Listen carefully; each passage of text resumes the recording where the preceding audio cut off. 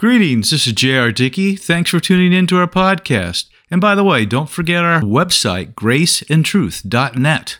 I hope you're having a great day, but if not, hang with me. It's about to get better. Okay, today we're going to talk about what happens when our heroes come up short. All right, let's get started. 900 tired eyes watched as bucket after bucket of water drenched the sacrifice on Mount Carmel. Earlier, the prophets of Baal had vainly prayed and danced and even drawn blood to get the attention of a lifeless God. Now, Elijah calmly commanded his temp assistants to make the sacrifice to Jehovah as wet as possible. He was supremely confident as he spoke, "Lord God of Abraham, Isaac, and Israel, let it be known this day that you are God in Israel, and that I am your servant, and I have done all these things at your word. Hear me, O Lord, hear me, that this people may know that you are the Lord God, and that you have turned their hearts back to you again." Well, you know the story. Fire came down from heaven and consumed not only the burnt sacrifice, but the wood and the stones and the dust.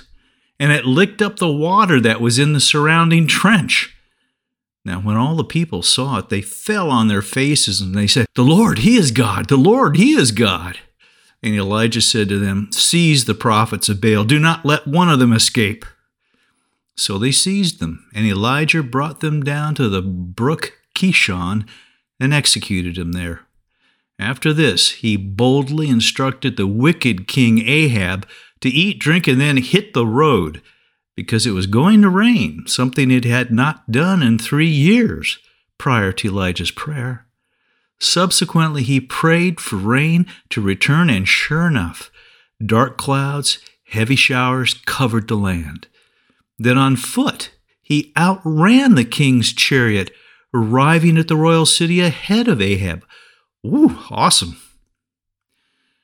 Hundreds of mocking eyes watched as mountains of lumber, lakes of pitch were used to erect a strange edifice, something so large in size and structure as to awe even the ridiculers.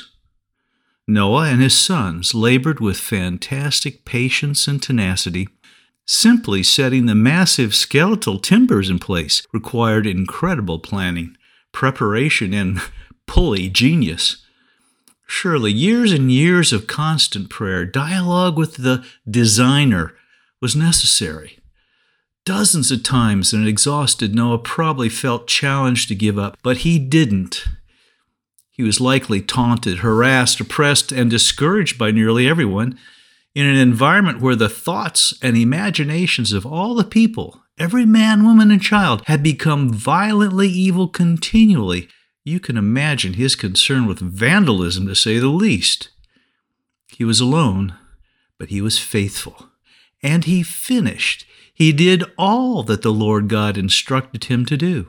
No detail was tossed aside. No effort was considered a waste of time. Finally, the time arrived. With just a week's warning, Noah prepared to board. Perhaps it was a crisis of faith. God had to beckon him from within the ark to enter. Noah knew that going into the ship, he was leaving behind all he knew. The entire world was going to be destroyed. But he obeyed, surely with overwhelming sobriety. Shortly afterward, a pair after pair of all sorts of animals filed tamely into the monstrous structure. Curious neighbors likely looked on. Rumor had it he thought it was going to rain, something it hadn't ever done before. And there in the boat was this preacher of righteousness along with his family. "Hey, how are you going to close the door?" they might have laughed. But the mirth changed to dearth when God himself closed the doorway. Awesome. Thousands of anxious, fearful eyes gazed upon a young lad as he exited the king's tent. Some shook their heads. Some turned away, dropping their weapons in sheer disillusionment. Some shouted attaboys, but they could barely be heard above the din of jeers and laughter coming from across the valley. Can you hear it? poised on opposing sides of the gulf between them, which was strewn with discarded armaments in the previous day's casualties, were the hosts of the Philistines and the army of King Saul. Surely this was a ruse, some thought. Perhaps it was Saul's way of discrediting the taunting challenges of the enormous man now standing between the armies. They all watched in fascination as the young lad trotted down to the stream and seemed to be praying. "No, he's not bowing, he's picking up stones," said one Israeli soldier to another. "Stones?" The young boy was David, and before him was a giant nearly twice his height. Here's a conversation that might have taken place. "Eliab, isn't that your little brother?" "What?" Eliab's face was part angry, part shocked, part afraid when he noticed it was true. He was about to run down and stop his youngest brother when suddenly the giant roared again, "Am I a dog? Who is this pitiful little runt with a stick in his hand?" David shouted something back, but it was hard to hear. "Don't worry, Eliab," said one of the soldiers nearby, holding him back. "He'll dance around, dodge a spear, and then come back up here as fast as a mountain goat." "I hope so," thought the older brother, knowing his father was going to hold him responsible. But just then David ran headlong towards the giant, straight at him. "What's that in his hand?" "A sling?" somebody nearby shouted. A veteran fighter next to Eliab turned away. "I'm sorry, my friend. It'll be over quick." Suddenly, there was a thunderous crack that rang out across the valley, and where the giant had stood arose a cloud of dust. In the midst of it, a large sword flashed in the sunlight.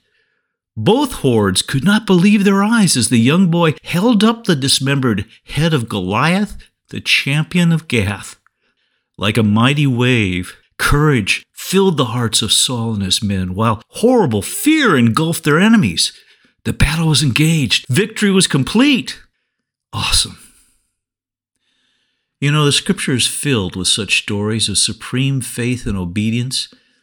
In considering them meditatively, we can almost hear the crowds as they cry out or mock or cheer. Nevertheless, these heroes inspire us to greater obedience to the Lord. As Rich Mullins sang, "Stories like that make a boy grow bold. Stories like that make a man walk straight." But we have a particularly nasty aspect to our nature that God doesn't. We are awed by the heroic deeds of the faithful, but we are also inclined to critique anything and anyone that falls short of our personal standards.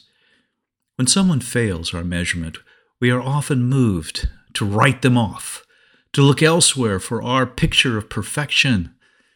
Thus marriages crumble, thus pastors fumble, thus friends and followers grumble. Yes, even heroes fail. Looking back at our stories, Elijah sulked, exhausted from his arduous journey to the backside of the desert, where he moped and felt the weight of the world on his shoulders. The hole he was in was more than this cave. It was darker than the mountain's hole. It was lonelier than the desert wastes. It was a fear filled with depression. God spoke to him. "What are you doing here, Elijah?" So he said, "I've been very zealous for the Lord God of hosts, for the children of Israel have forsaken your covenant, torn down your altars, and killed your prophets with the sword. And I alone am left, and they seek to take my life."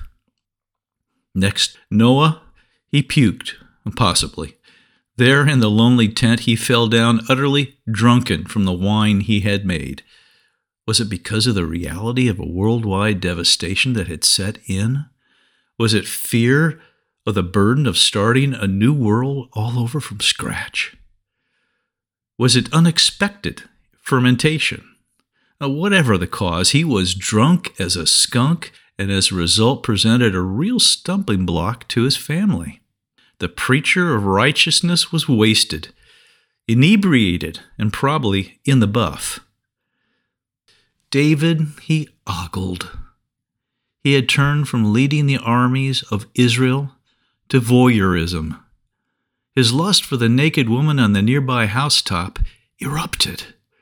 Orders were given, and in a short space of time, David had violated terribly the marriage of one of his most trustworthy mighty men. Not content with betrayal, he plotted deception, and when that failed, he plotted murder. In doing so, he set in motion the consequences that brought lifelong tragedy, personal grief, family chaos, and national disaster. Heroes and hienies. Just about the time we're thinking someone is really awesome, they turn out to be really awful. And we're bitterly disappointed. We break up, walk away, go to yet another church. We become monastic, bombastic, sarcastic, and sad. But someday you'd think it would sink in. Hey, it's a package deal. Now, God is never surprised. He knew it before they blew it. He knows the end from the beginning. We, however, are amazed and disillusioned by how those we admire can rise so high and yet fall so low. Why do you suppose God promised, "Never will I leave you, never will I forsake you"? Precisely because it is our inclination to believe that He is caught off guard and sometimes becomes as bitterly disappointed as we are in others' failures or our own. But He is not. That's not to say, however, that He condones our sin or even tolerates it. He dealt with it eternally on Calvary and deals with it even now as we submit to Him. Yes, both dealings are part of the deal. But He made the package in its original perfection and understands exactly what we have become in its corruption. When He died on the cross, He bought the whole package, if you would. It's not that part of our nature belongs to us or to the devil and part to God. No, He owns it all, lock, stock, and barrel. So when He put you together with that spouse, it wasn't surprising to Him that you've had challenges. And when He led you to that church, He knew you'd find people and situations that rubbed you the wrong way. And when He says, "I love you," it's not because you've fooled Him into thinking you're better than you are. I submit that a significant part of the fractured, disintegrated condition of the contemporary church is related to this issue. The Bible makes it clear that our faults need to be confessed, not so we can react to them in knee-jerk fashion, but so that we will humbly pray for one another. One thing I so greatly appreciate about my own pastor is his candor and awareness of his need for God's grace. Understanding that we are each a package deal, so to speak, won't make it hurt less when the ugliness of our sin nature rears its head. But if we do, perhaps we will consciously seek to appropriate more of the heart of God when such is the case. How does the Lord deal with us? He chastises His children, to be sure, but always, always in love. He never gives up on you or me. In fact, the completion of His good work in you will skyrocket your appreciation into the heavenlies. He is so patient and long-suffering as to boggle the mind. He's always lifting up those who are bent or loaded down. He forgives and forgives and forgives and forgives and forgives, and it just keeps going. He always welcomes back those who have strayed. In fact, He also searches them out. He guards and protects the weak. He binds up the brokenhearted. He's never too busy for us. He's never insincere. On and on it goes. Thank you, Lord. Has someone let you down? Have you been the letter downer? Step back for a moment before you react. Go to prayer. Consider the package. Seek the heart of God. In his book, What's So Amazing About Grace, Philip Yancey tells a story about a man and wife who one night had an argument about how supper was cooked. It was so heated that night they slept in separate rooms. Neither has approached the other to say I'm sorry or to offer forgiveness, and they have remained in separate rooms years after the argument. Each night they go to bed hoping that the other will approach them with an apology or forgiveness, but neither goes to the other. Quote, in the final analysis, forgiveness is an act of faith. By forgiving one another, I am trusting that God is a better justice maker than I am. By forgiving, I release my own right to get even and leave all issues of fairness for God to work out. I leave in His hands the scales that must balance justice and mercy. Elijah, Noah, David, you and me, we're all a package deal in God's eyes, and praise His name, He knows just how to deal with it. Now, may the Lord grant you peace in the midst of any storm and faith to trust Him. Look for our next podcast, and may you realize more of His grace, abundant grace, today.